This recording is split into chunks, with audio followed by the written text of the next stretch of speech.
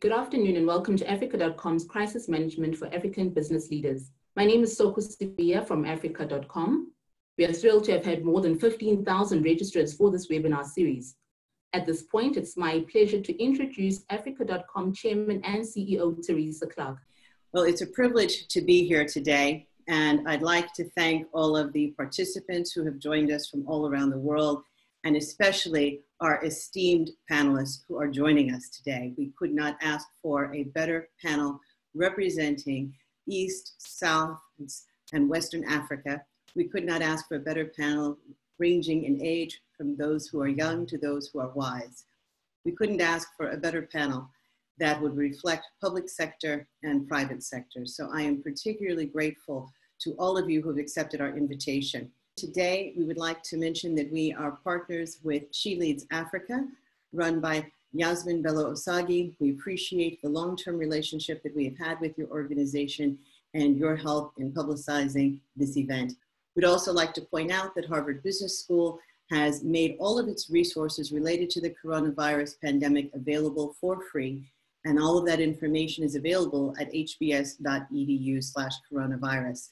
There are tremendous resources for business leaders in Africa on that site. There are case studies, access to articles from the Harvard Business Review, from Harvard Business School's Working Knowledge, a number of podcasts and videos. And we do invite you, as you pursue this topic of crisis management for leaders in Africa, we encourage you to use the varied resources that are available on the HBS website. We've had a tremendous number of emails and responses to our surveys. As you all know who've been with us before, we send a survey immediately following, and we have literally had 15,000 statements from participants as to what their greatest concerns are with respect to COVID-19. We have had now close to 2,000 survey responses and hundreds, if not thousands, of emails, and we read every one that we receive with great interest in order to understand what is important to you. In just a moment, I'm going to read to you some of the responses that we got when people signed up with respect to the question of gender. This is something that we've heard from many of our participants is of great concern, and the reason that we have convened today's session in order to take a deep dive into this topic. We had specifically 114 emails and comments about concerns for women in the pandemic. And these are some of the things that we have heard. Insofar as women issues are concerned, a lot of important gender-based work has been shelved, and all focus is now towards building capacity to fight the coronavirus. We're back to issues like access to healthcare for women and a surge in domestic violence during the lockdown. People are being laid off and women are not spared, especially noting that they occupy lower positions in organizations. Another comment that we received said the following: how quickly is industry adjusting to new consumer trends? When do we expect business to turn to the new norm once the market is open? How is the African economy going to perform after COVID-19? What are the opportunities that countries can tap into? And that same respondent said, what strategies are governments and businesses putting in place to make sure that women are part and parcel of the recovery measures? Another person asked us the particular question of finance for women-led businesses, although to be fair, that is a constant worry in a world where the vast majority of funding goes to male-run and dominated businesses. It's likely to be more of the same in terms of stimulus funding. Another letter said to us, economic ramifications are my concern. We push women even further back in terms of financial inclusion. Another person wrote to us, the effects of COVID-19 on the most vulnerable communities, including women, girls, in marginalized communities, and those in the informal sector.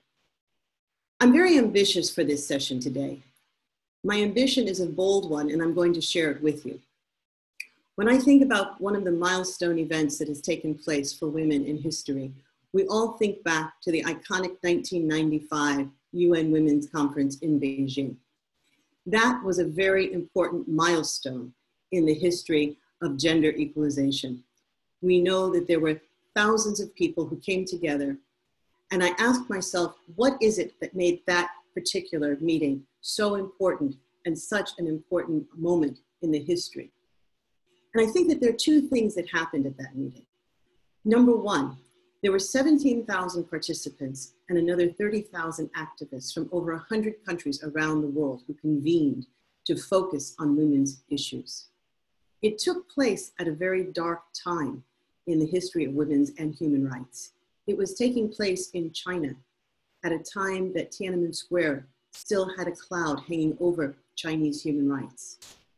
So it was a dark moment when people were looking for solutions and wanting change. And specifically at that meeting, there was a call to action that was adopted by over 100 countries around the world of specific actions. People left Beijing energized.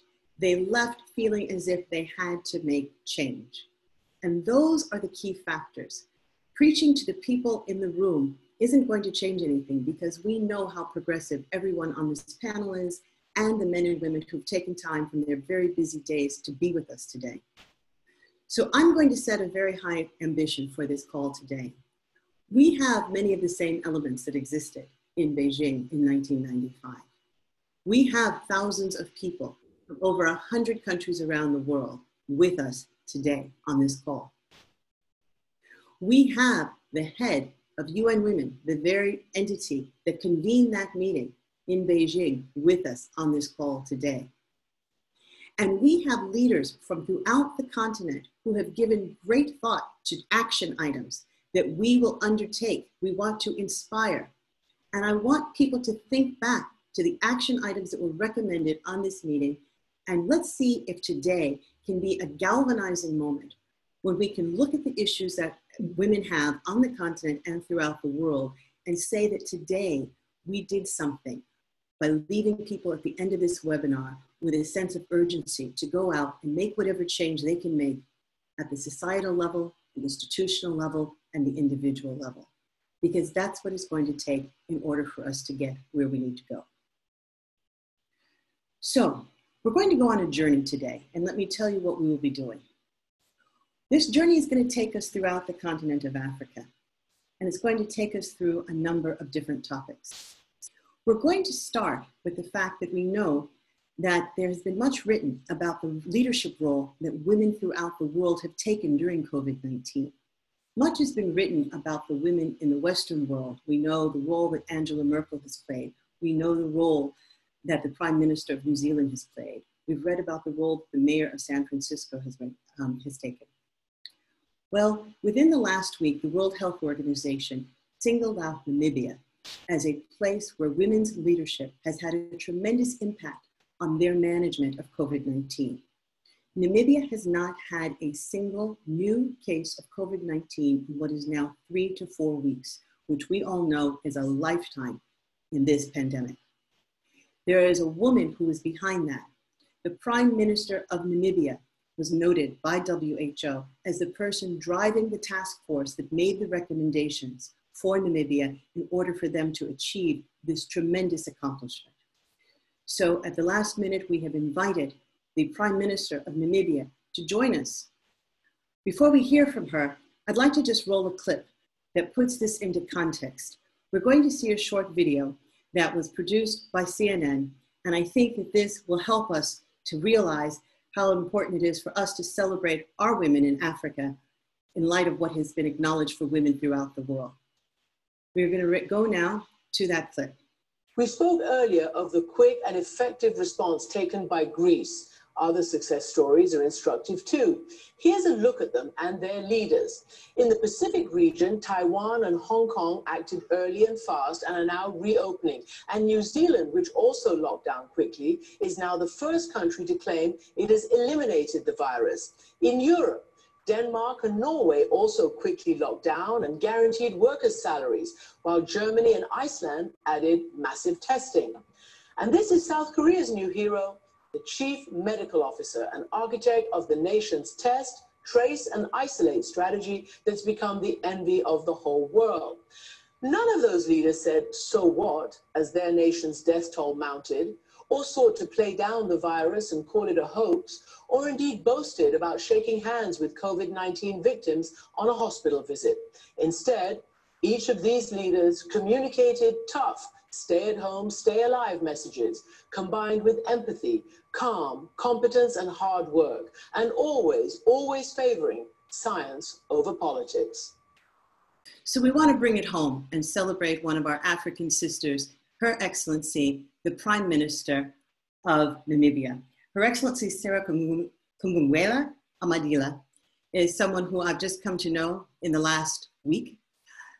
We share something in common in that she is a graduate of Lincoln University in Pennsylvania, which is where my grandfather went to school and graduated in 1935. That helped her to return the call from me. I made sure she knew that when I reached out to see if she would join us today.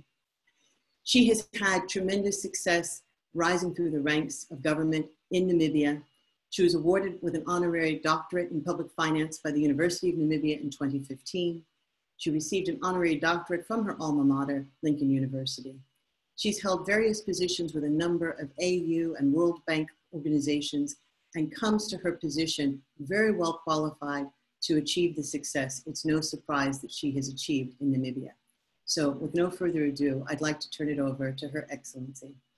I'm honored indeed to have this opportunity to interact with other women and with other stakeholders that would be interested in these discussions that we'll be holding today.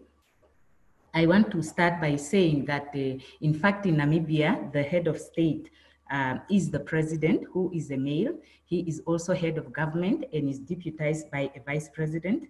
As prime minister, I'm head of government administration and not government itself. But I'm grateful for the opportunity accorded to me to serve in this position so that I can make my input as a citizen of Namibia and also as a female. I want also to acknowledge that the response that Namibia has adopted to fighting COVID is a result of collective efforts amongst many stakeholders within government and outside of government. And we have also made use of the lessons from the experiences of other countries around the world, as well as the guidelines from the WHO. We did so, especially taking cognizance of the fact that COVID-19 is a new disease, and we are a small country that does not have all the technology to be able to take on new technological issues. And as a result of that, we have managed to realize the gains that we have. As you have said, we have not had new cases of COVID in the past 3 weeks or so. We have also managed to reduce the positive cases from 16 to now only 5. And those are being isolated and monitored. And we are hopeful that we would be able to have a recovery in all of them and continue to have a no-death situation in Namibia. The role that I have played in this is to chair a ministerial committee that reports to the head of state, who was actively involved in the implementation of COVID response measures. And this committee was composed of key ministries in government. The committee was also served by subcommittees. We also established an information center that allowed us the opportunity to interact with stakeholders from outside of government. I am happy to say that we also received financial and in-kind support, both from within Namibia and also from abroad. And all of these have helped us to deal with the COVID pandemic. Our response has, for the most part, tried to nib the problem in the bud, knowing that we would not have the means to deal with the situation if it escalates into a pandemic within the country itself. So we called for a state of emergency through a declaration by the president, which resulted in us closing the borders, limiting the entry of people into the country, except Namibians who were returning. And these Namibians were put up in quarantines where they were observed to make sure that they are only allowed to mingle with the rest of the population when it has been confirmed that they are not COVID positive. We then rolled out a program, a healthcare program, to make sure that we have the health facilities that will be needed for us to isolate and treat people, and also to ensure that we have the equipment and other supplies that are needed in this regard. we realized that COVID was going to impact us not only in terms of health, but also economically. So being a country that has high levels of inequities, we also come up with a package to assist the most vulnerable, providing food, but also providing an income grant, a once-off grant for those that are most vulnerable. And we came up with subsidies to encourage employers to not lay off workers and to assist those workers that would lose their jobs or would have their packages reduced. We also came up with packages to assist businesses that would need capital to keep their activities going. And we have developed a post-COVID strategy where we follow a gradual approach to opening up activities in the economy while making sure that we don't lose sight of the risks that continue to prevail of COVID infections in the country. So currently we are in a stage 2, we call it a stage 2 state of emergency, where we have opened up the country internally to movement within the country, but the borders continue to be locked, and also economic activities that are considered to be risky are still not allowed to go on.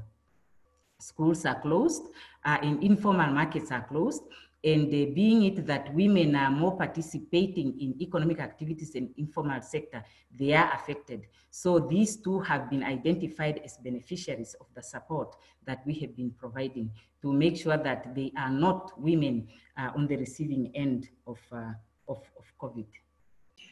The question I need to ask you is that Namibia has clearly done a fantastic job managing the pandemic, and this has been acknowledged by WHO. But when we're fighting a fight where social distancing is the key to solving the problem, Namibia has a natural advantage because you have a sparse population. When we compare Namibia, for example, in Windhoek to the slums of Kibera in Kenya, to Alex in Johannesburg, when we think about the waterfront slum in Lagos, Makoko, clearly this is more difficult to do in those environments. So I ask you, how much of this success is attributed to your leadership versus the natural advantage that you have in Namibia? First and foremost, I would be the first to acknowledge that we cannot claim greater wisdom than other countries who are more affected than ourselves. Rather, as I have indicated in the beginning, we have drawn from the lessons of other countries that have been negatively affected. We have also benefited from the guidelines that are coming from international organizations and the advice and technical support that we are getting from other stakeholders. But I think besides the fact that Namibia is sparsely populated, we have pockets of communities within our country where there is density of population, especially in the informal settlements in Windhoek, where there are hardly any services and where the risk of infection can be very, very high. And this is why we actually locked down Windhoek, the capital, in the coastal region of Erongo, where we felt that a lot of people that will come to Namibia would enter the country through this point, and where also there is density of population. And I must say that these are the areas where the positive cases that we have recorded are concentrated. So we do have that advantage, but I think the fact that we acted to close the borders because the infections were coming from outside helped us a great deal. And then we embarked on a vigorous campaign to create awareness amongst people to social distance, which was also very difficult, especially given the fact that the majority of especially indigenous communities are eking out a living from informal market activities. And these were the activities that were restricted. So it was quite a challenge to convince them to do that. And we had to come up with a package which by the means, economic means of Namibia is a hefty one at about 8.1 billion rand as a response budget to COVID. That has shot up our debt to above now 60%, a level that we have never reached before since our independence. Well, thank you so much. We all salute you for your leadership. We thank you and we honor you as our African sister for the way that you are showing the rest of the world what can be done and that we have women just like those heralded elsewhere. Thank you for being with us, and I think we might have a chance to hear from you again. So thank you very much. Thank you very much. We're going to move now to Her Excellency Phumzile Mlambo Ngcuka. Phumzile, as I think everybody here knows, is the Executive Director of UN Women, which is an Undersecretary of the UN position, one of the senior ranking members of the United Nations. She is the former Deputy President of South Africa, and she sits in a position where she's impacting not just women in Africa, but this is a global position. She is concerned about the advancement of women throughout the world. And so we are particularly privileged that she is South African and that she is with us today to talk about Africa. But she comes to us with a global perspective, and yet we know that she is a daughter of Africa. So Phumzile, I'd like to hand it over to you now. Thank you very much, Teresa, and hello to everybody in the room and to my sisters on panel. It's wonderful to see you and to hear from Namibia. So proud. Well, let me just start by saying, you know, Africa has survived many difficult episodes from colonialism, from Ebola, apartheid. We continue to struggle to silence the guns. We continue to struggle with the impact of climate change. And we continue to struggle with very resilient patriarchy. So we have overcome some struggles and we are fighting it on all fronts. So this epidemic is something we just did not need. But that as it may be, we have a perfect storm. It is a health crisis, a humanitarian crisis, an economic crisis, and all of these have dire consequences for women. As we all say, every epidemic exposes inequalities in societies, and every crisis has a gender dimension, and this crisis is no different. But also this crisis also exposes us to opportunities, existing opportunities, new opportunities. And in a time of crisis, people sometimes can make decisions that they fail to make in peace times. We always see this in war-affected countries, that at the end of the war, sometimes we come up with the most dynamic constitutions. So we have to look at those opportunities also in this crisis. And the point I'm making is that we must not waste a good crisis by not making good decisions that will sustain us and address the issues that have always existed in society. In Africa, the most affected countries are South Africa, Algeria, Ghana, Nigeria, Egypt, Morocco, Cameroon, Guinea, Senegal, Cote d'Ivoire, and DRC. As of the 4th of May, there were 42 countries under lockdown, and 38 of them had been locked down for 28 days. It's 28 days of women locked up with their abusers, which is kind of challenging to imagine. There are 56 million children without school meals. That risk to bring back stunting, something that in Africa we're beginning to overcome because most countries are providing meals at schools. And of course, Africa also imports a lot of goods and services. And one lesson out of this is the need for us to do much better intra-African trade and to utilize the African free trade area in a wiser way when we come out of this, in a gender responsive way as well, because 80% of cross-border trade is by women. So right now, those women's businesses are in a crisis, and women tend not to be great users of technology. So another opportunities that we see as UN Women is to fast track the adoption and use of technology by women who are at cross-border. That would also save women from sexual favors at the borders, as well as the stress of being away from family that comes with traveling to and from your countries. The crisis of this pandemic risks to stall the gains that we had made, the gains that we made in Beijing, to reverse some of them. And I think to people who are in this room today, I'm asking you to help us not to lose these hard-won gains.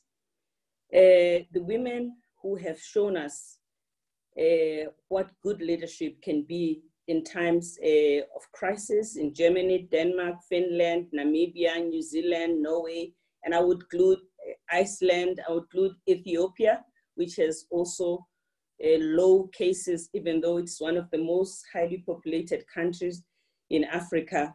All know that you cannot play politics in a crisis. That's one thing that women are good at. They focus on what is at stake and what needs to be solved. They also are in a lot of scrutiny all the time, but even more in a time like this. So they will not waste the time. They will focus on what is going to give them results. And as we've seen the spike on gender-based violence, we have been challenging governments to make sure that the services directed to women who are affected by violence must be declared essential services. And we must prolong the provision of those services beyond the crisis, because the violence against women will remain even after the crisis. As we are flattening the curve of COVID-19, we must also work hard to flatten the curve of violence against women. Women also are generally poor. They have no savings, no securities, no job securities. They are predominantly in the informal sector, and that too puts them at a disadvantage. So we are looking as UN Women and other stakeholders on the stimulus packages that governments are offering to make sure that they benefit women significantly. It is not automatic that women will benefit, not unless we tailor-make these interventions to also go to women and work with civil society, who would be a very good resource for that. And of course, we address social protection, which is very critical for women.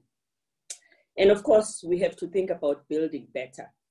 Building better means that we have to build an economy that is gender responsive, that is climate sensitive, that addresses the inequality, so that within countries, you do not have excessive inequalities. Within a company, you do not have the CEO with remunerations that are so wide between them and the least paid worker. We are fighting also in this time, in the interest of women, fake news, which are also dangerous in a health crisis. So in conclusion, this is a health crisis, of course. We have to prevent in Africa the spread of the disease more than anything else. That is number one.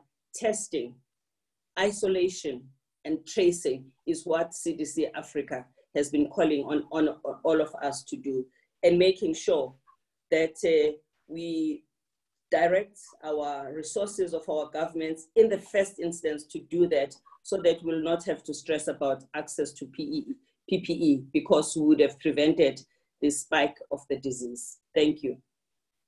Thank you so much, Phumzile. And let me ask you, your office has shared with us some slides. Would you mind walking us through the data that you have with respect to this pandemic? Just one point to make about the main message from the slides.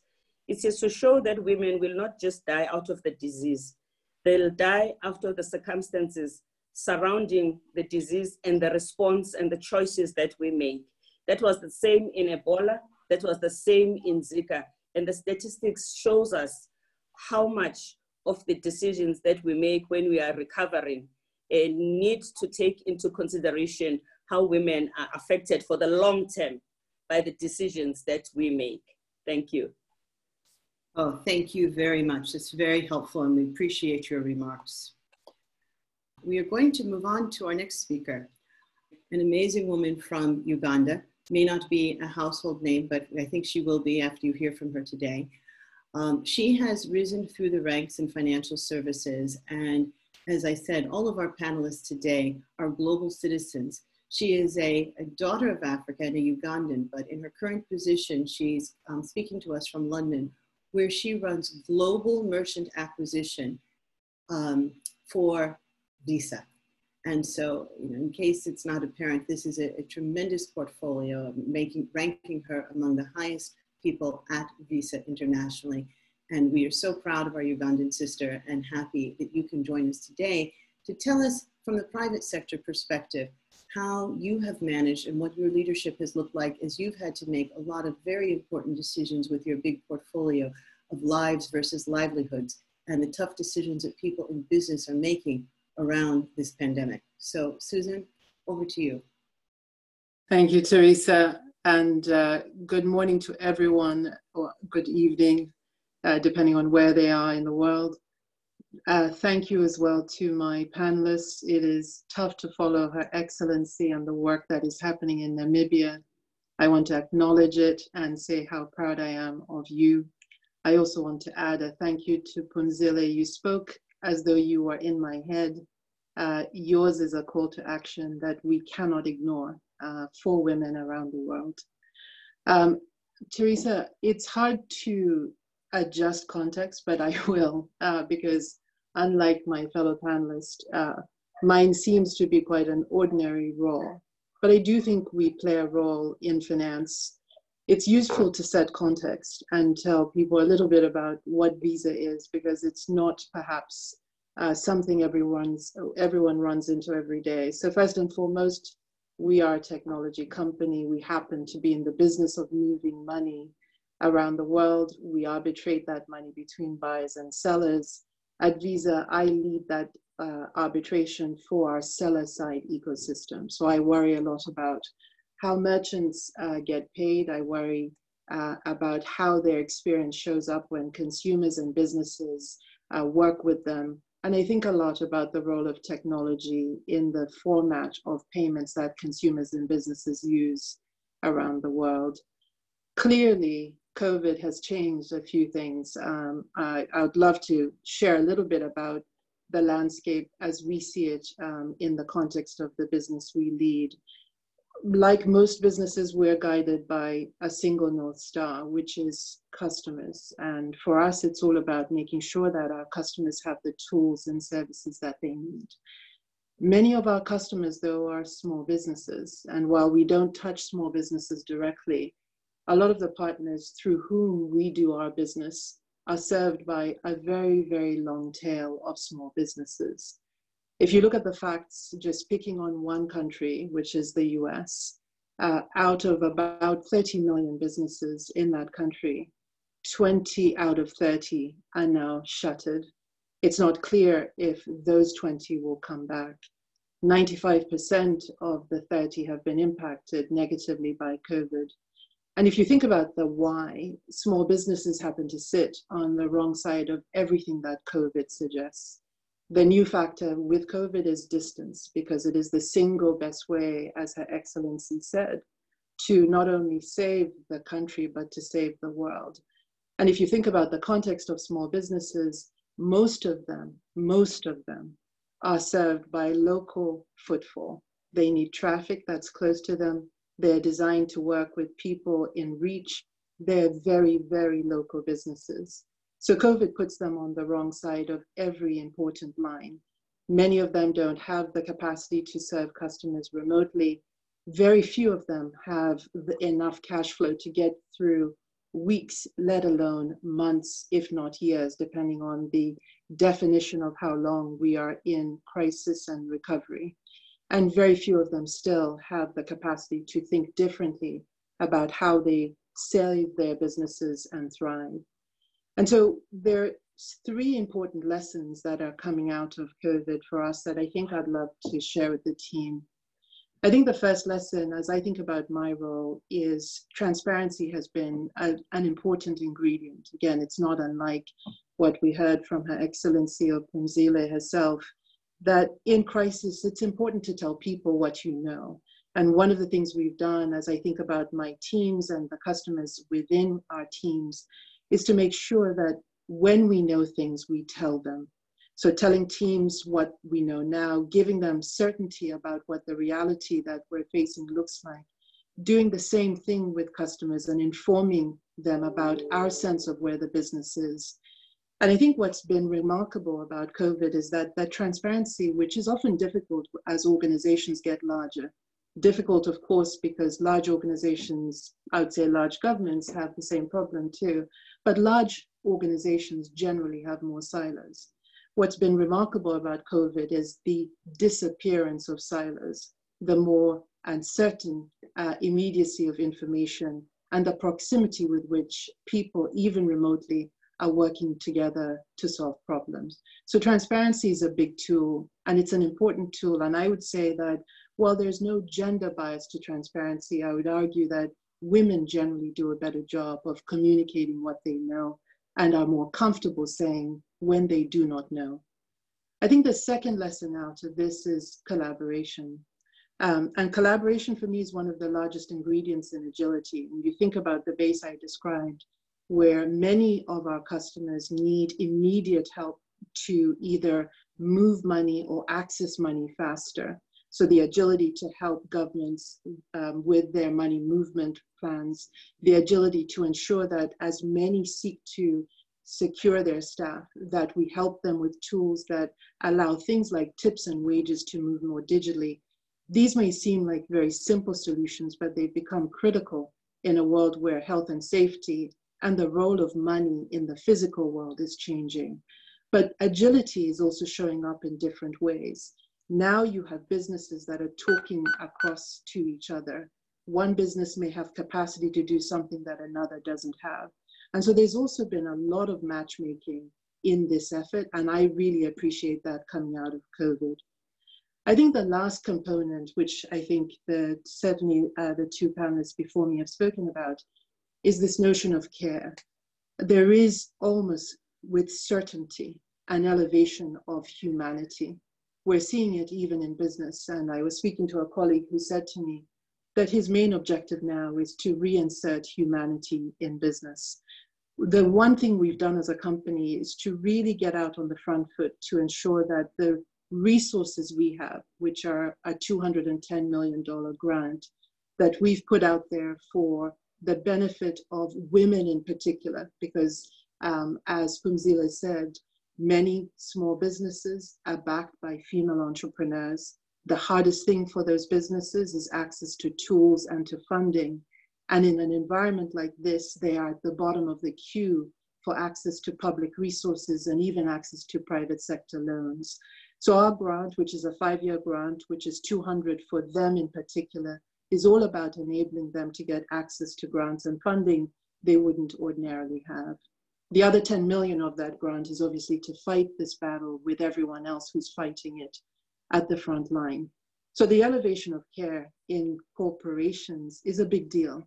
Humanity at times may seem absent, but even in this crisis, where for the first time in a very long time, despite the fact that they've been crisis after crisis on the continent, for the first time in a long time, every country, every business, every community is standing almost in the same shoes. And if there's one thing that brings empathy, it's an understanding of each other's issues. So that's where we are, Teresa. Thank you. Thank you very much, Susan. Thank you for those remarks. We're now going to go on to our second Ugandan woman. In preparing for this, both Susan and Anne commented that they've never been on an international panel where there happened to be 2 women from Uganda. Anne is the chief executive of Stanbic Uganda, and she plays a very important role not only in Stanbic Uganda. As I've said, all of our panelists are women whose impact is far beyond their national borders. Anne comes to us speaking on behalf of Standard Bank throughout Africa. Thank you very much for this opportunity. And to all my fellow panelists, I salute you. It's great to have a second Ugandan, but also I want to take this opportunity to recognize Her Excellency Sarah. I had the pleasure of living and working in her beautiful country not so long ago.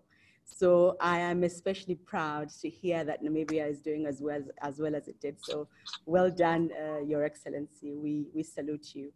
COVID in a banking industry and at an Africa-wide level has had us asking ourselves questions that were not at the forefront of our mind at the start of this year. When you think about COVID as the single largest economic downturn event since the Great Depression in the 1930s, it's a big issue at the moment, as we've all seen.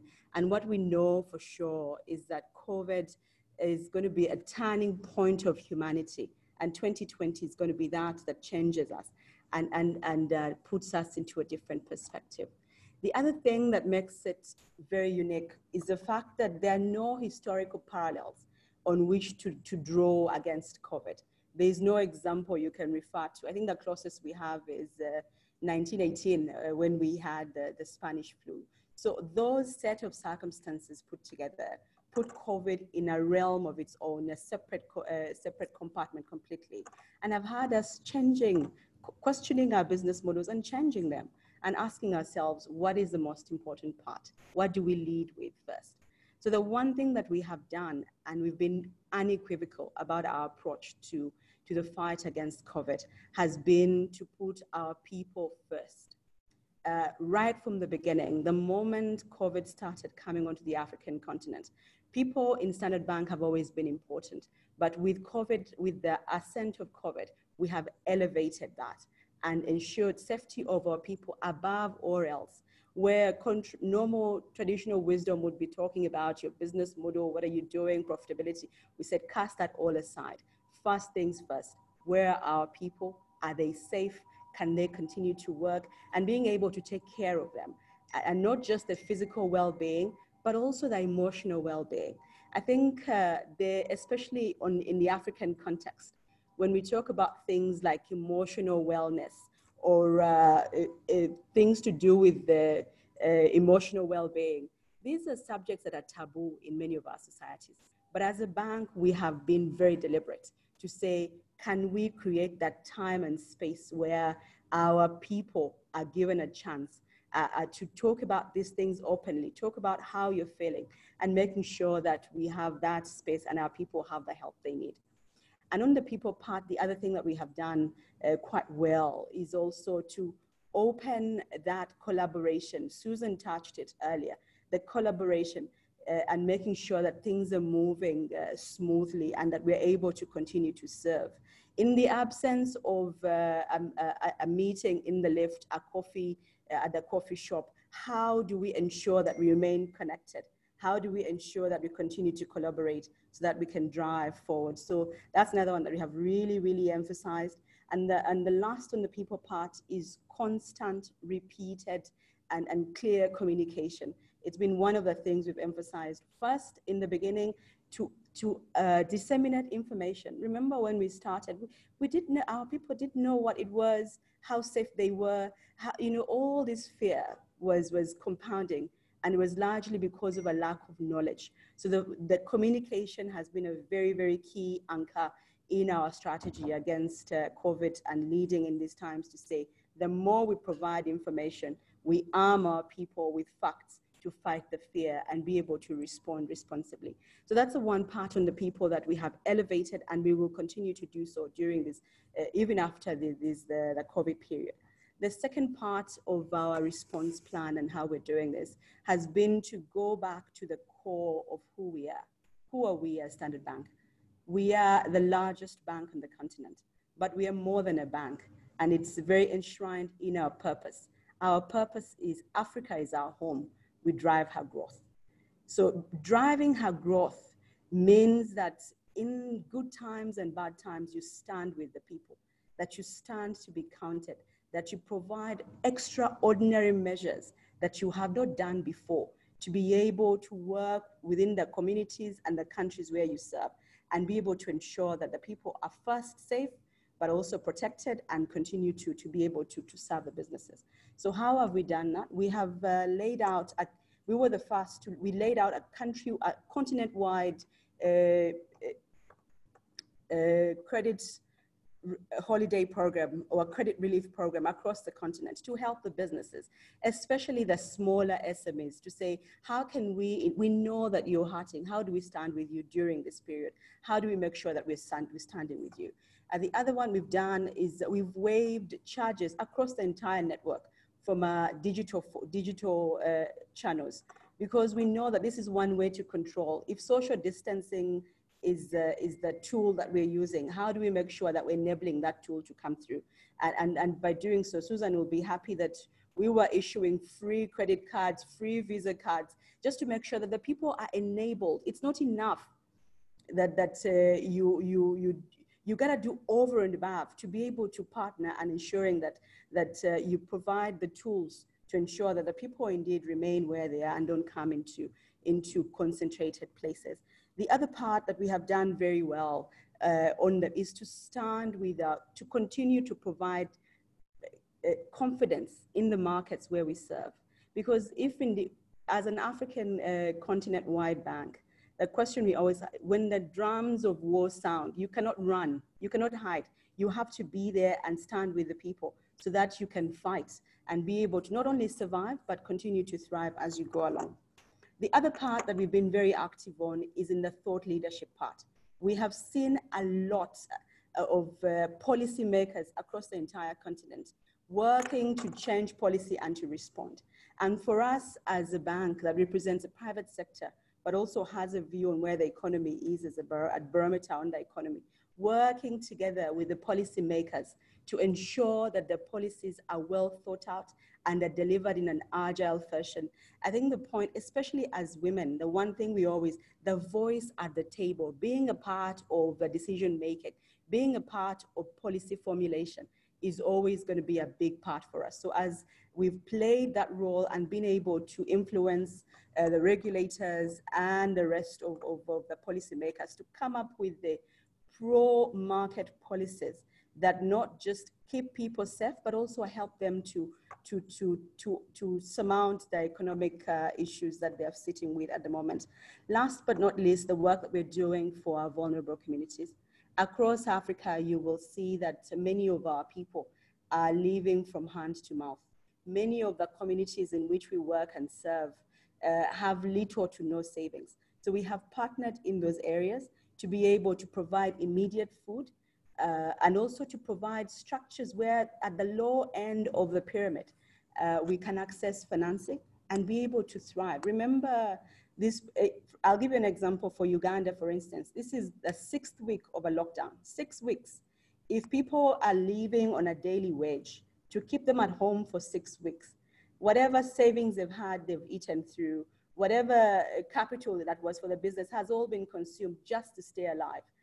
So we are working through means and frameworks through which we provide capital so that when we start to open, when we start to lift the lockdown, we are there standing with these communities to be able to provide that much needed fuel to be able to drive the economy and move forward into a brighter and better tomorrow. And so now, I hope that you agree that we've got some wonderful women to inspire us today. This is what we're trying to do, make sure that everybody walks away from this call charged up and ready to change the world. I first had the opportunity to meet and to see Natasha in January at the World Economic Forum in Davos. And there was a panel on youth activists, and Greta Thunberg, the climate change activist, was on a panel, and I must confess I went to hear her. I wanted to hear Greta. But what happened was that a young woman from Zambia stole the show. She is an activist in her own right. She is now a college student. She has her own foundation, and her foundation works on gender issues. And she's had an impact outside of Zambia, having had an impact in Ghana and East Africa around women's maternal health issues, female genital mutilation. She's an amazing young woman. And so I'm going to turn it over to Natasha Mwanza. Natasha? Thank you so much for the wonderful opportunity, and it is quite an honor to be part of this panel. Firstly, Your Excellency, Madam Pumzile, I have followed you for years, and I am honestly really honored to be amongst such great women. It's inspiring for me, and as a young person representing young people, as well as ladies out there, for me, this is not something I take lightly. I believe that each one of us here are here to voice out on issues that have affected our people from where we come from. And for me today, my people, the people I'm standing for, are young people, are young ladies. And the COVID-19 situation, I'll just get right into it. The COVID-19 is not something that we ever expected, and it's not something that we thought would be this drastic or would have this much of an impact on us. And as young people, I think one of the greatest things that it showed us is that we are actually up to date. And what I mean by this is, to an extent, the COVID-19 period for us as young people has come as a gift in disguise. For instance, if you realize, or if you can remember and go back a bit before this whole situation, one of the greatest things that young people are criticized on was social media. You know, all this technology, all this internet, all this social media, and everything that we're doing. And of course, it did have its points and everything. But then now, if we look at the world, social media is what has saved us. And so for me, it shows me that this has exposed us to just how powerful young people are and just how much of a lead we are actually in. And as young people, to every young person that can hear me, I think we should realize now that we are actually quite capable of taking power and holding on to it. And for the females too, I think this will only become fair if there is gender equality in it all. And hence, I'm just going to talk on what exactly young people's roles are in ensuring that we can bridge this gap in gender equality, but not just with gender equality. I think the generational gap also has to be bridged if we actually want to have meaningful impact. And so the first thing I'm going to look at is, I think we should all realize by now that leadership is something that has to be taught. It's not something that all of us are born with. Of course, you can say someone is a natural born leader, but I believe that it's something that we learn from people. It's something that we're modeled from. It's something that we're groomed with. There are many women out there, powerful women. I mean, look at our panel. We are all powerful. We are not afraid to take charge, and we are not afraid to take on that challenge and take the risk. But there are also way many more women out there who are afraid, who feel inferior because that's what they've been made to believe. It's in their head, and no one has sat down to tell them and say that they can actually go for it and do it. And if we let this continue with every other generation, if we let this continue with every other girl and female, if we let this continue and not step in and teach them that they're actually capable of doing it, then honestly, we'll just keep talking and having webinars, and it won't take us anywhere, because as it stands, we need to reshape the minds of this younger generation of females and let them know that they can take charge. And so one of the biggest roles that young people can play is actually being able to learn from you and to be mentored by us, those who are older than us, and sitting us down and telling us, look, you're capable, you can do it, you can take charge, and this is what we have to be taught. I'm going to go to another thing. I think we need to also understand that above all else, this generation needs the basic understanding of what exactly female empowerment is and what it looks like. Why exactly do we need women in leadership? Why exactly do we need people on power such as these who can actually take charge? How are these examples helping us? And that's why I'm grateful for this webinar. I'm grateful that we're able to share experiences such as this, because honestly, it's inspiring. And if a young person listens to these stories, we'll be able to tell and see that it does work. And so in as much as we need to realize that young people may not necessarily step up if they don't know what they're stepping up for, we will not fight a war that we don't understand. We will not go into battle if we don't even understand who the enemy is. And so we need to raise awareness amongst young people. And I know I was supposed to tell you what we will need to do as young people, but I feel as though we have everything. It's there. We are equipped with everything we need, but then it's just there. On the other end, we need to receive a few things for us to actually understand and be part of the fight. And so genuinely, I do believe that young people are ready to step up, but we need to recognize and understand that the generation we stand with, they need to understand what gender equality is. And that's why we are all here. That's why these things are being set up. More of these, and trust me, we'll have more young people fighting and coming on board to ensure that we can have more female representation in power, in places of power.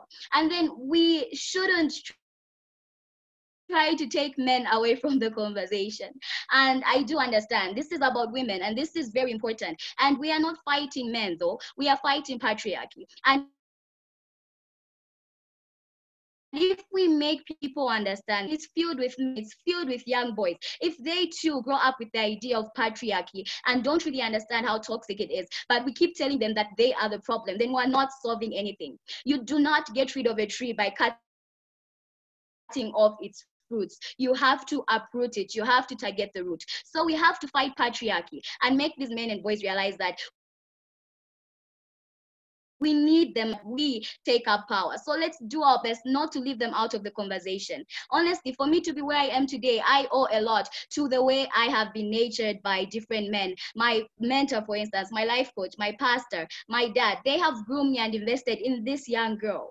There are genuinely men out there who believe in young people's potential. And if we can use them and target them to raise a younger generation that can foster this as well, then this would be perfect. So I do believe that these are some of the things that we need to engage and take on seriously. And on this other point, I'm just going to discuss how this situation, the whole COVID-19 experience, has been a blessing in disguise, and how exactly, as young people, we can take advantage of it. And post the COVID-19 situation, how can we promote the empowerment of women to take up these roles, but as well as ourselves? So I'm going to talk about exposure. We should use this opportunity to expose our minds to as many different women out there who are doing great things as young people. I can't overemphasize it. We should use this to gain experience too. This lockdown has given us so much time that we have to learn and share whatever we're actually gaining and impart it with others. But then we should use this to understand that our lives are our responsibility. I think now more than ever, many young people will come to realize this, and there is nothing more powerful than someone realizing how much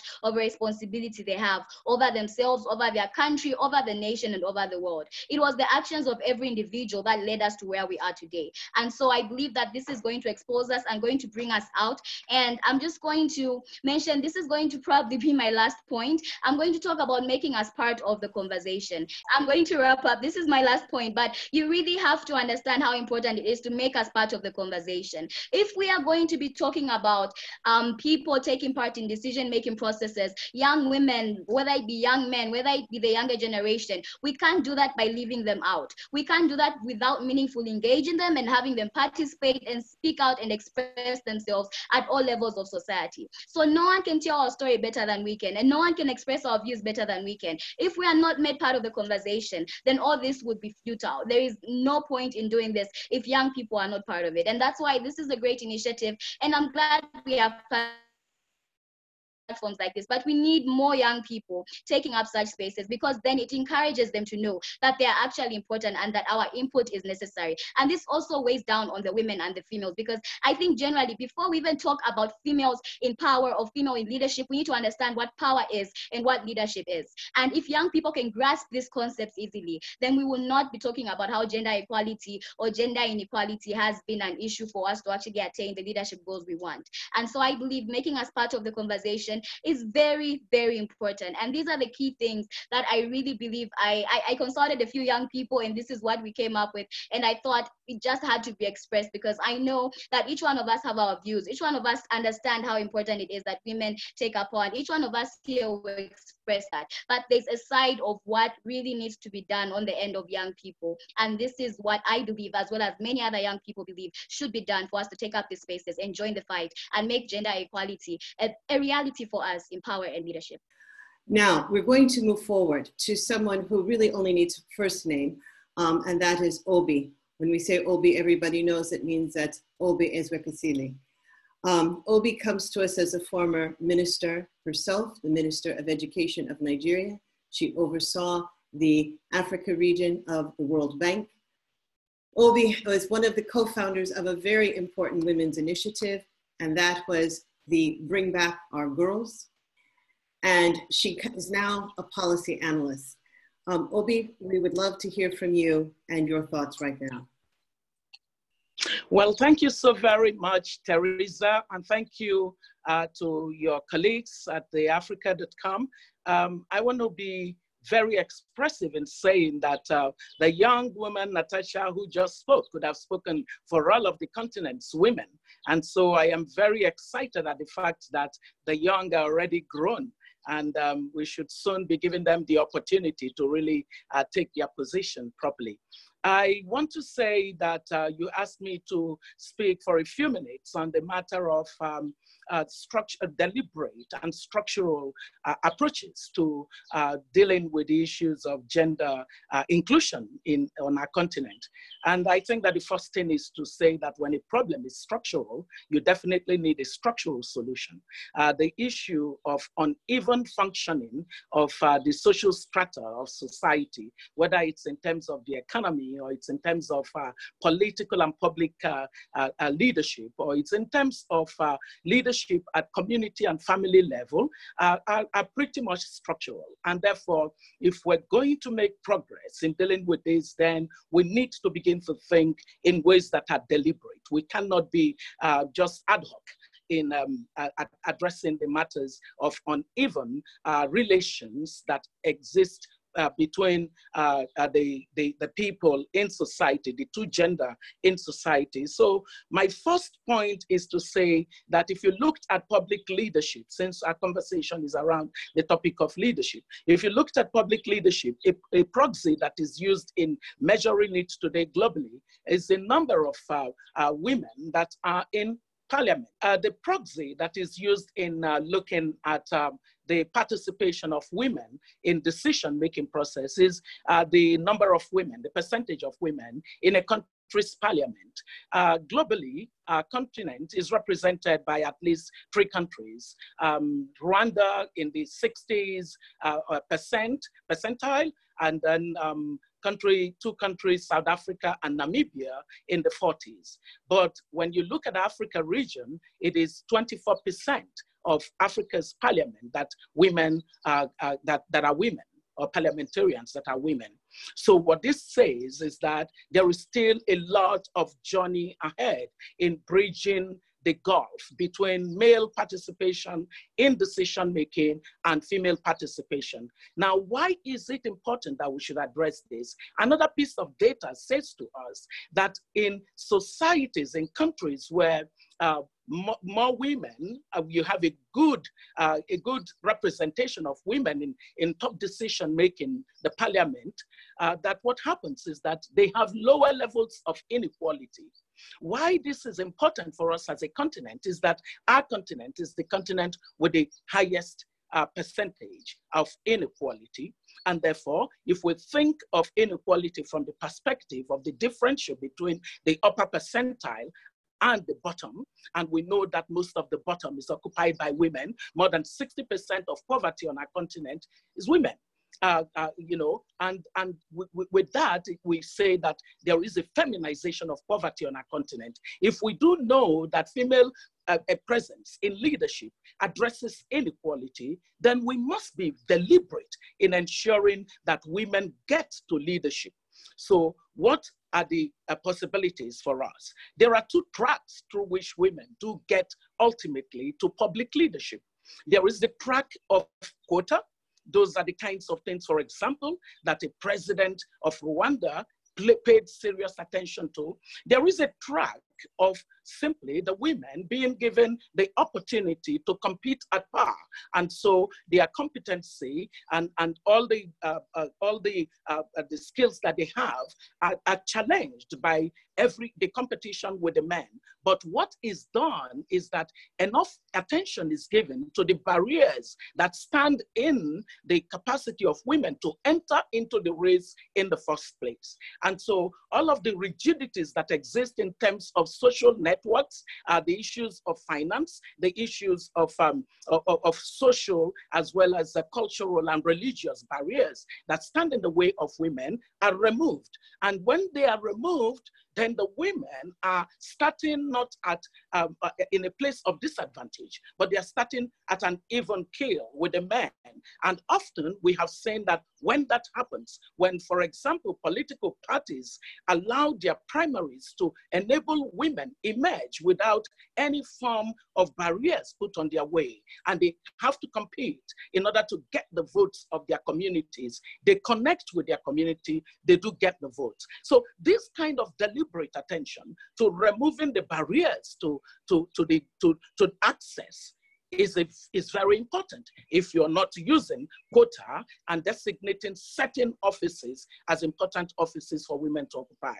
The other issue around this is that when you think of the lack of evidence in connecting the dots to how the women in leadership has improved things, even at family level, then you recognize why people think it's a soppy conversation to have about women in leadership. When we see that data tells us that in families where women play leadership role, that they actually end up with better outcomes in education and in health for the family.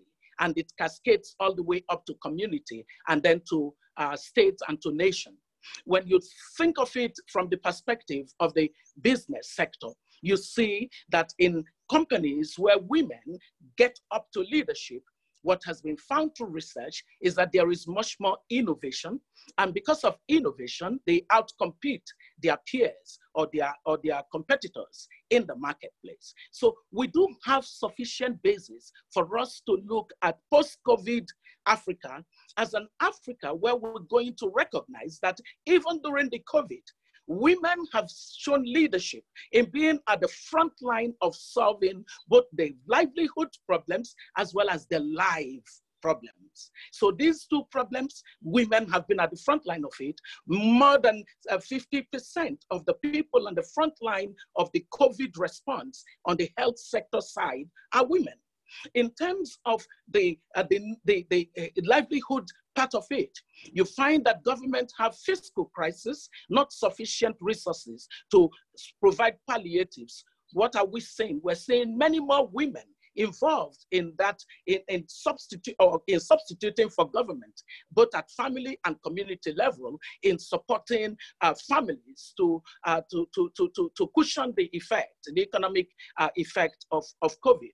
So we should get to the place where the conversation around women in leadership on our continent goes away from being something that's a sentimental topic where men think that, oh, we're doing some favor to women. No, this is not about women. Everything about gender and leadership is gender neutral. There's gender neutrality of leadership means that the skills that women have to bring into the process of economic development, social progress, political advancement of our society, and building the institutions that are resilient for the future to ensure a prosperous Africa makes the case and the argument for the absolute engagement and involvement of women in all issues that matter for the progress of our continent. Thank you very much, Teresa. Thank you, Obi, for your very insightful and inspiring remarks. I want to share with you some exciting news. Women fund managers are encouraged to apply for the African Women Leadership Fund membership. The United Nations Economic Commission for Africa and Standard Bank Group are calling on women fund managers across Africa to apply to join the African Women Leadership Fund Initiative, AWLF, an innovative impact fund that will provide capital and expertise to successful candidates. The AWLF initiative has been established with the aim of uplifting female-owned and managed asset management firms and providing a defined economic stimulus to achieve sustainable economic growth in Africa. The fund, the first of its kind, aims to raise up to $1 billion over 10 years for women fund managers, who in turn will invest in high-impact businesses and projects across the continent, thus driving entrepreneurship. So the UN is now looking for fund managers. This effort is being managed by Standard Bank, but it is driven by Vera Songwe of the United Nations. And if you have expertise in fund management, as we know many of the women on this call do, we've read who all of you are, and we know that there are many women investment fund managers joining us today. And if you are not one, we know that you probably know one. Please pass this information on that applicants can apply at this link or send an email to this email address. And the applications will close at the end of June. So we're really thrilled that the United Nations has chosen to use this platform to announce this very important initiative that will put more capital into the hands of women across the continent. So thank you very much. From there, we're going to move on, and we're going to shortly come to some Q&A. But I'm going to put forward a question that I saw come across already. And one of the questions that has been submitted by one of the attendees today is for Natasha. And the question is, Natasha, I've seen you working with Women Deliver, an NGO other than your own foundation. And Women Deliver has some words to say about the impact of what happens when women are in leadership positions. And so they've asked you, as an ambassador of Women Deliver, to address that. I have been a young leader, a Women Deliver young leader, 2018, 2019, and Women Deliver has been a platform that changed and transformed my mind on gender equality, and it made my activism and advocacy around these issues quite strong. And I am grateful to everything that Women Deliver had taught me, and it also enhanced my my work towards women and female empowerment. And I'm just going to use my notes here instead. And what it actually means and what we can actually look forward to if women are put in places of position, if women are put in positions of power, is firstly, we're looking at women who will bring meaningful representation, and they will also ensure that they can actually be proper participation of people. This is one thing that we've seen everywhere. Whenever a woman is given a leadership role, it's like that gives room for people to be well represented, as well as women themselves. But then people are more easily able to express themselves. They create that environment. And we've seen this in many places. We've seen this in court. We've seen this in places of law, in decision making, irrespective of the place it may be. As long as women are there, they're representative of the larger population, but they also provide platforms for many other people to express themselves, and they're accommodative like that. It's just a nature that we have, honestly, and it's really beautiful to see. But then women in leadership also, in things like in households and in other places, this ensures that people are well taken care of, and it can be reflected in things like education, in things like healthcare.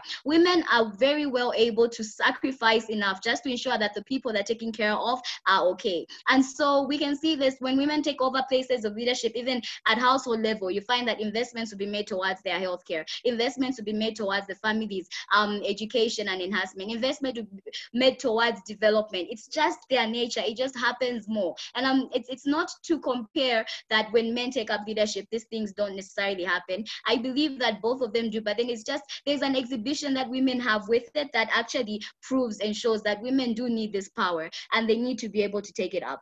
Women in leadership also has shown us how countries where women have led with such zeal and such enthusiasm and understanding and everything else have been able to consider and be careful before they take a risk. And this has caused, and this has shown us that there's been less mistakes that have been made by women when they take up positions of power. But not only that, we've seen less inequality, we've seen less inadequacy, we've seen that even financial distribution, resource allocation, it's done better because women have the ability to just plan, and they have this ability with them to just know where things are supposed to go. And that's how women in power actually is. And we also see that peace agreements are able to last by 35% more in 15 years at least if women are actually in charge and engaged in the creation and execution of peace agreements. And so this is something that we see everywhere else. And then we also see that usually this women being in power leads to diversity in so many ways, not just in terms of gender equality or anything like that. So I do believe that women in power is something that we should fight for and we should navigate around, and they should take up leadership positions because it makes the world a better place. It makes the world a more diverse place. It makes the world a more accommodative place and a more representative place. But then also it's something that we have to make sure we do. And some of the ways we can do this is by committing to gender parity rather in leadership. It's something that we just have to make a mandate and say, look, no matter what, let's just ensure that these women will be pushed, and let's do whatever we can to invest and ensure that we see this happen. We also need laws and guidelines that can guide this. I remember I was in Sweden earlier this year, and I was attending a meeting with the FIA Foundation, and I went to the court. I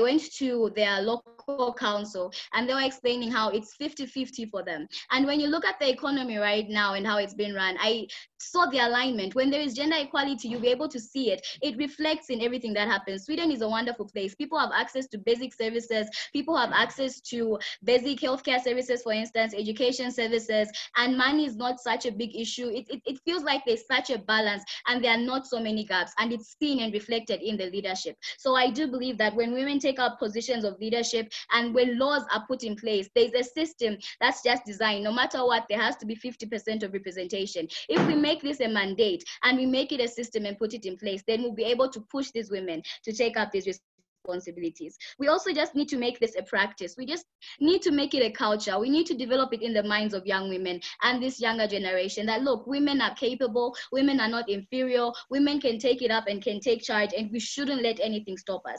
We should also enable, I'm just going to mention the last one, which is just enabling and supporting women who have taken the lead and also who have organizations and movements that are running, that are promoting this lead. For instance, I run a foundation, and like you mentioned, we do a lot of gender equality in terms of sexual reproductive health and leadership and all those things. There are many other young people that are running organizations and foundations, many other women who've got movements, and I like that the bank is supporting this. So I think the more we support their work, the more motivating it is, and the more people realize that it is for everyone to do and take up. So I believe that support is also very important, and recognizing the women who've taken up these spaces. And this is why this has been an amazing opportunity, just to see all these women here and realize and recognize that they're doing the work will inspire many other people out there. And this is a good step. Thank you.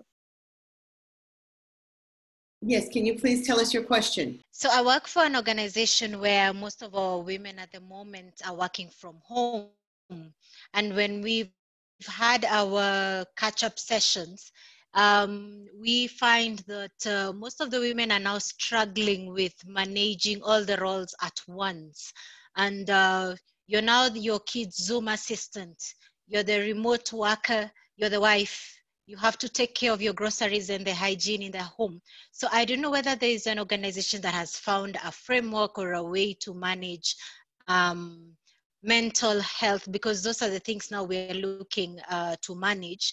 Mental health awareness for your women in your organizations, so that post-COVID, after handling all this and managing all these issues, we're still, how do I put it, mentally sane, even after managing the whole household. Obi, would you like to address that one? Yeah, it may appear to be funny, but there's nothing funny about what she just asked. It basically speaks to the idea that women can multitask, and therefore, they can just continue to be beasts of burdens that can take on all the problems at the same time and not caving. I think it's essential for us to understand that there is a limit to which people can carry, and therefore, providing these kinds of resources, I think we should add definitely access to mental health resources, counseling resources for women as work begins to go home.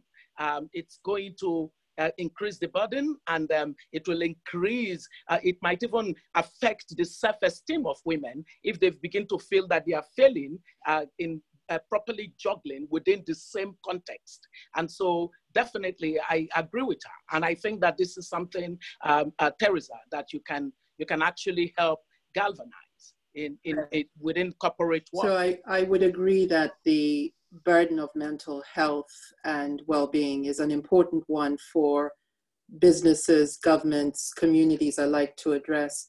There are a couple of other points that I think are important to raise as well. I do think that this crisis is changing the way we think about the future of work. And as I said earlier, I think what it has done is to give everyone about the same sensibility on the issues. So you've seen companies take strides now to reconfigure benefits, because benefits are an important component of how men and women deal with flexibility at home. So adding more flexibility into how benefits are structured, thinking differently about how to engage the workforce, especially when there is young family or elder parents to care for at home, and being much more cognizant of when there's either a single family home or a family with very young children that need to be multitasked. But it's not just the future of work or flexibility or benefits. I think there's a chance now for us generally to come together and rethink how we reevaluate this work at home. You think back to all the crises that our panelists have mentioned, whether it was the genocide issues that faced in a number of countries, or World War I and World War II, that created this vacuum where men went to war, and it gave an opportunity for women to start entering the workforce.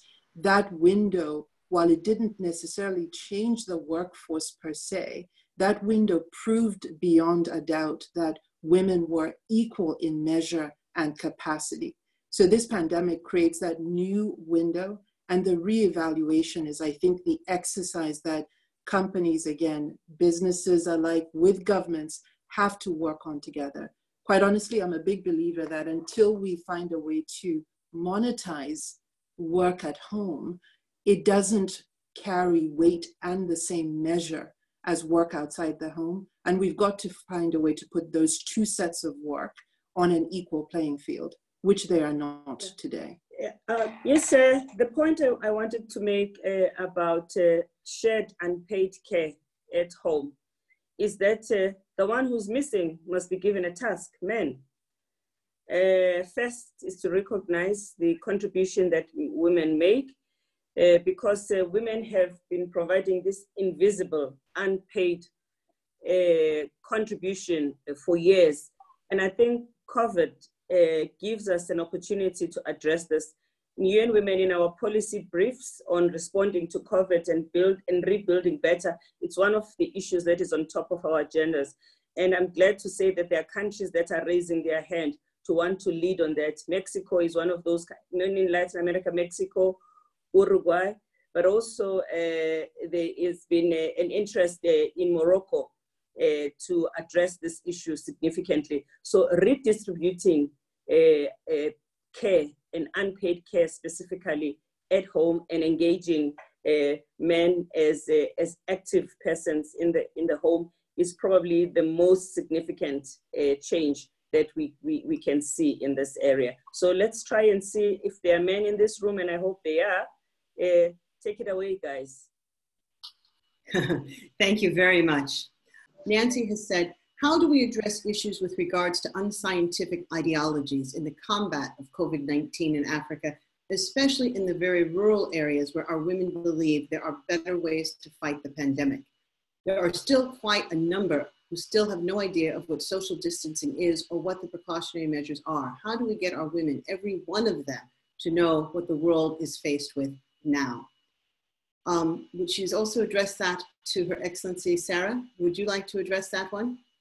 Yeah, well, that is a tough one because we need to strike a balance between making advances in terms of confirming traditional ways of addressing challenges of the kind that we are facing now, although maybe in a different form, and remaining, safe, utilizing methods that are scientifically proven to have worked. And as a country, what we have done is really to say that to the extent that whatever individual persons believe can be of assistance, but does not violate the protocols that are adopted, there is no prohibition of such activities. But to the extent that there are concerns that this may violate the protocols that have been adopted and that have been proven based on scientific evidence to work, then we have taken the approach to disallow those. Thank you very much. Well, good. That's a very good response to Nancy's question.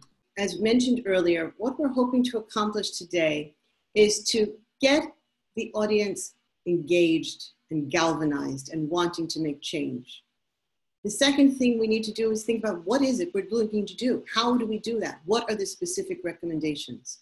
So I'm going to start with Anne and ask you, Anne, to give us a very sharp, crisp, concise understanding of what your two recommendations are that you think should be coming out of this panel discussion. Thank you, Teresa. So there are two things that for me, I think will move the dial. The first one is getting ourselves into a different frame of mind. A frame of mind that understands that the world that was before is gone. We're now in a new world. So building our mindsets, building our business models, building our organizations with an anti-fragile mentality. I don't know if you've read the book by Nassim Taleb. It was back in 2012 about anti-fragility. I'm not talking about robustness, which is the ability to withstand shock. I'm not talking about resilience, which is the ability to go through a shock and come back to normal. I am talking about anti-fragility, where we start to have that convex relationship with stressors, where we can move, where we can take what we have gone through and move to a better place and move to tomorrow.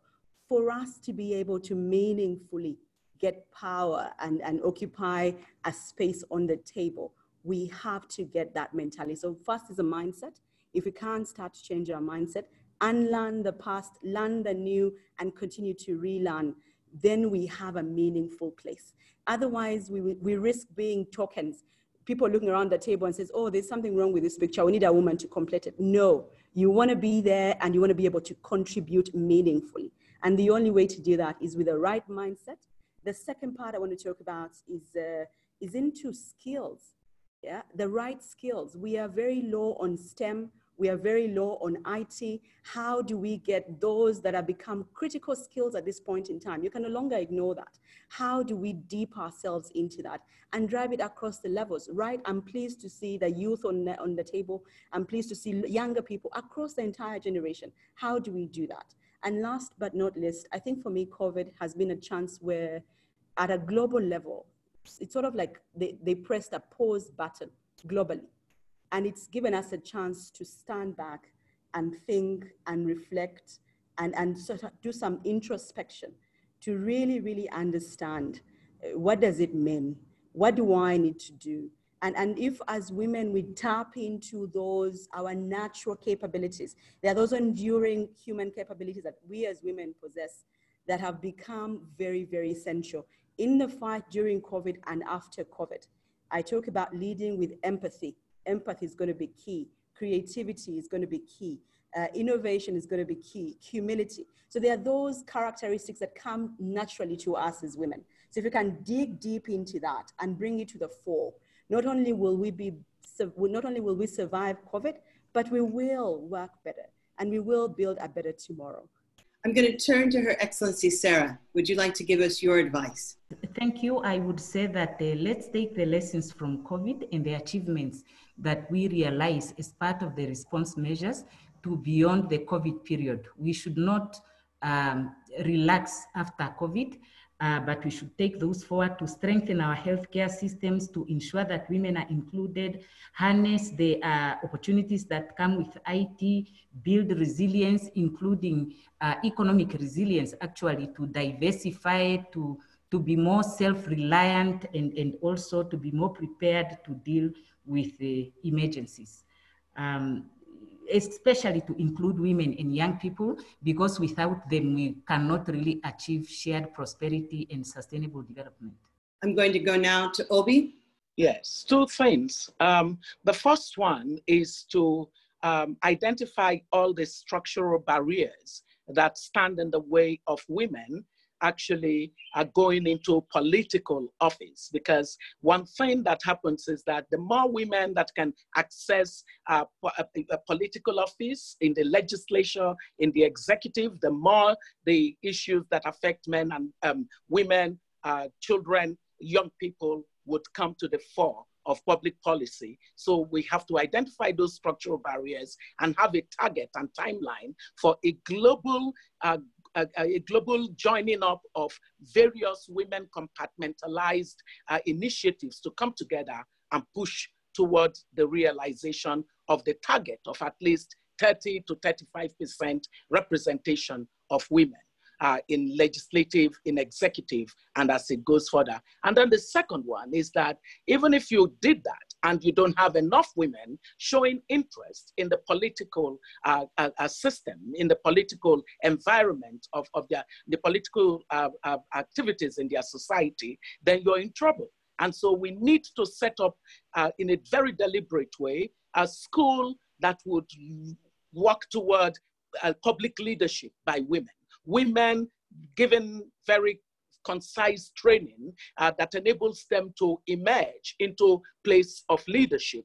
And so whether it's understanding politics, understanding policy, understanding governance, and knowing that there is a support system that would support their entry into the political context, and ensuring that that support system gives them the confidence to be able to move forward And then, added to that particular issue of a school that is deliberate in training women to become public leaders is a fund that enables women to not feel inadequate financially to take on the matter of leadership, as the case may be, whether it's in terms of improving their skills or it's in terms of paying for things like forms that they need to pay for in order to participate in the political process. In all of it, one thing is certain: the woman who makes up her mind to attain leadership has to be, first of all, uncoupled from this mindset that leadership is male. Leadership is gender neutral, it is gender neutral, it is gender neutral. And the women need to first get that in their minds in order to make that first move that will then be supported by all others. Natasha, we're going to go to you. Thank you so much. My two key recommendations really are, firstly, one, we should realize by now that the meaningful engagement and participation of young people and young women all around the world is very, very important. We can't have this conversation. We will not move forward if these young people are not involved, if their voices are not heard, if they are not allowed to express themselves, and if there are not enough platforms to actually hear them out and to be able to engage with them meaningfully and have them take part in decision-making processes. This is very important to note, because when you ask them what, you get the solution you need to the problems. When you ask them why, you get the explanation. And when you ask them how, you get them involved in the process. And that is what we need: collaboration with every stakeholder, especially young people and young women. And this is also good for the upcoming generation. It inculcates something in them. Then secondly, let's work towards investing in the health and development of young women and young people. I think we've seen it before, in as much as this might have been one of the most devastating global crises we've experienced in this generation. It's still been recurring. The biggest issues we faced before were related to health. We had teenage pregnancies, child marriages, we had unwanted pregnancies, we had an increasing rate of people getting infected with HIV, for instance, and so many other cases. This shows us how important it is for us to fight and invest in the health of young people and also in their development, because it affects everything else. Right now, people are not going to school. Right now, people are not going to church or wherever they worship from. Right now, people are not socializing. It's affecting everything. It's affecting them mentally, socially, economically, physically. And so I think this is something we should invest in. The health and development of young people and young women is key in all this. So really, let's invest in us. Let's involve them. Let's engage them. Let's support their work. And more so, let's keep it in mind that it is our responsibility to make post-COVID-19 the best world we've ever experienced. If we just commit to ensuring that we say that, look, young people first, as well as women in leadership, the balance is necessary. And also, just one last thing, a cry to men. This is not against you. This is not us trying to make it seem like you're inferior. This is not us trying to take over power from you. This is us taking and claiming our power. This is us asking to engage and claiming our spaces. This is us speaking truth to this power. So we do hope you collaborate, and I do hope that everyone will take it up upon themselves to commit to this particular fight and ensure that we do our best to make it a reality. I believe we can do it. Suzanne, I'm coming to you now. I want to make sure Phumzile gets the last word. So I'll say two very brief things. The first one is we are at the most amazing intersection of humanity and innovation. And for those who are purpose-driven, this is our time. A lot of women, young people, men love purpose. So those who are on the edge and have been looking for a way to get in, this is the window. The second one is I acknowledge the structural issues. To be purpose-driven, you have to have some skill. Digital, critical, the ability to influence, communicate, agility, leadership. Use the window, lead. We know as business and countries and governments, we have to help, but this is the window. Get out there, get equipped, and get in the war. Excellent. Thank you so much, Suzanne. And like you said, Suzanne, I wanted to give Phumzile the last word. Phumzile? Thank you so much for these thought-provoking deliberations of today. Thank you, Teresa, for giving us this platform and opportunity. My two recommendations is first, that one of the biggest gains out of Beijing was girls' education. And whenever we look back at what we achieved in the 25 years, since Beijing, girls' education and maternal health are two things where we moved the needle. We both are at risk because with the crumbling of the health system and it being overburdened, mothers are giving birth in places that are not safe. And we're increasingly seeing more mothers giving birth in formal institutions. And girls' education, when there's been a crisis like this and children have been out of school for a long time, as Natasha and others said,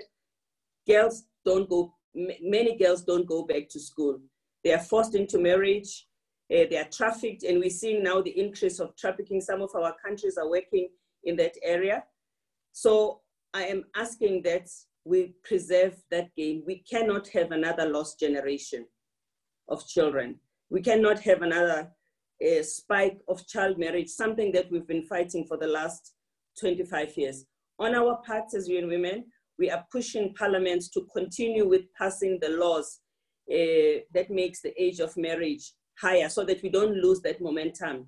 But at the same time, we need practical interventions. And I'm asking the practical intervention on your part to accelerate digitalization so that we can reach the children at home through online learning. Because if they are learning and doing something, it's going to be more attractive for them to continue with their education than to give up. HIV infections are higher when children are idle, etc., etc. So I'm asking for you to collaborate. Governments cannot do this by themselves. I know that for sure. We need a collaboration with private sector. We need the telcos of the continent to make this one of their biggest contribution to this generation. Keep the girls at school, and all of us, let's see how we can count the heads of the girls who were at school before COVID and the girls who go back to school after COVID. We must account for every child. My second recommendation is the appreciation of health workers as essential work. Let us look at their conditions of service. Let us also give some profile to this very important profession and science. Push our children into these life-saving professions, because now I think many children have just been in awe seeing those people wearing white overalls. If it has not helped to make them think about science, I'm sure nothing else will do it as dramatic as this has been. But let us really pay attention to the working conditions of health workers as a euphemism for all women. Women's leadership, they are doing their work. They are the majority of the health workers who are keeping us alive everywhere in the world, but they're not in the leadership of the health sector. I mean, it was so funny to me here in South Africa, where the trade unionism is so advanced. The spokesperson for nurses is a man. I'm like, how did that happen? The spokesperson for the union that organizes health workers is a man. The global CEO of the nurses organization is a man. And I just said, yeah, this is trouble. So I'm pushing that out of this. Let us profile women's leadership, use the health workers, but also address it across the board.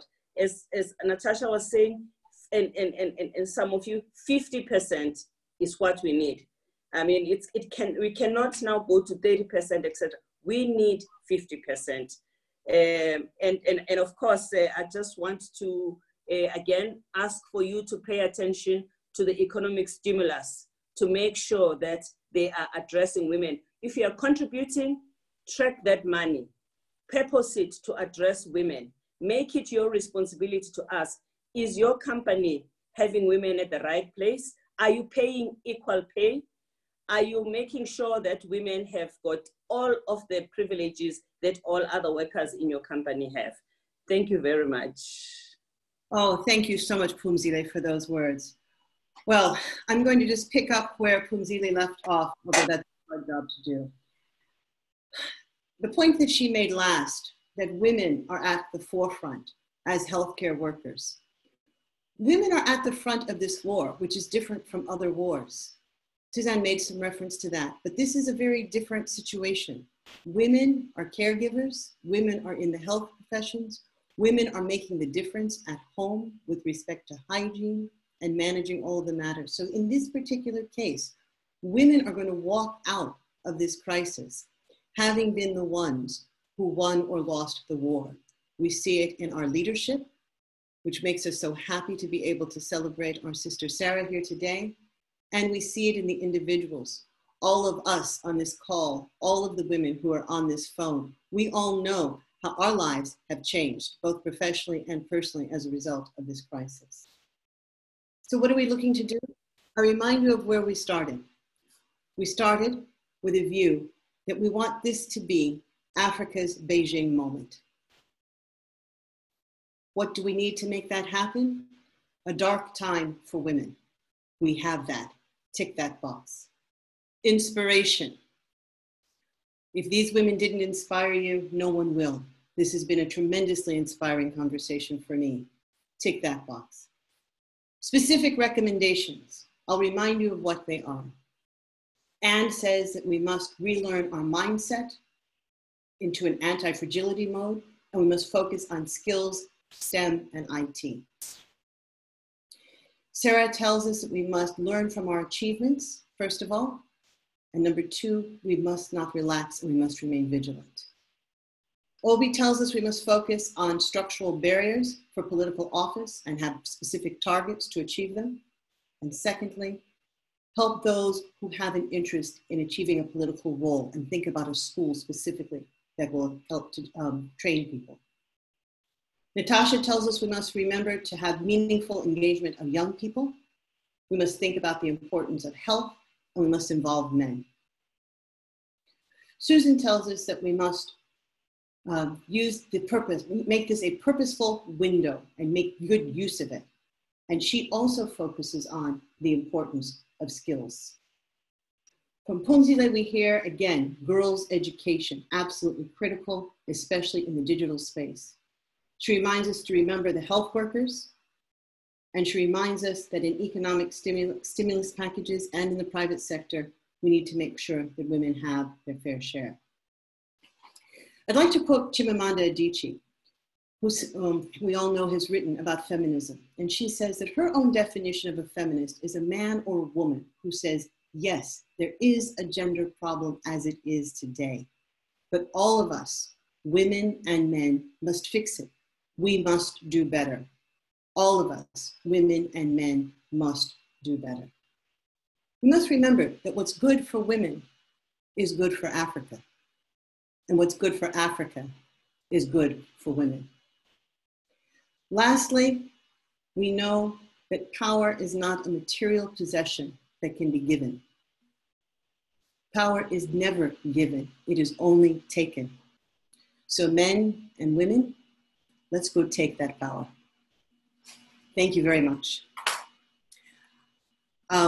This is the conclusion of the first part in our series. And we are very happy to tell you that we have decided to extend this series. And so we invite you to join us again next week.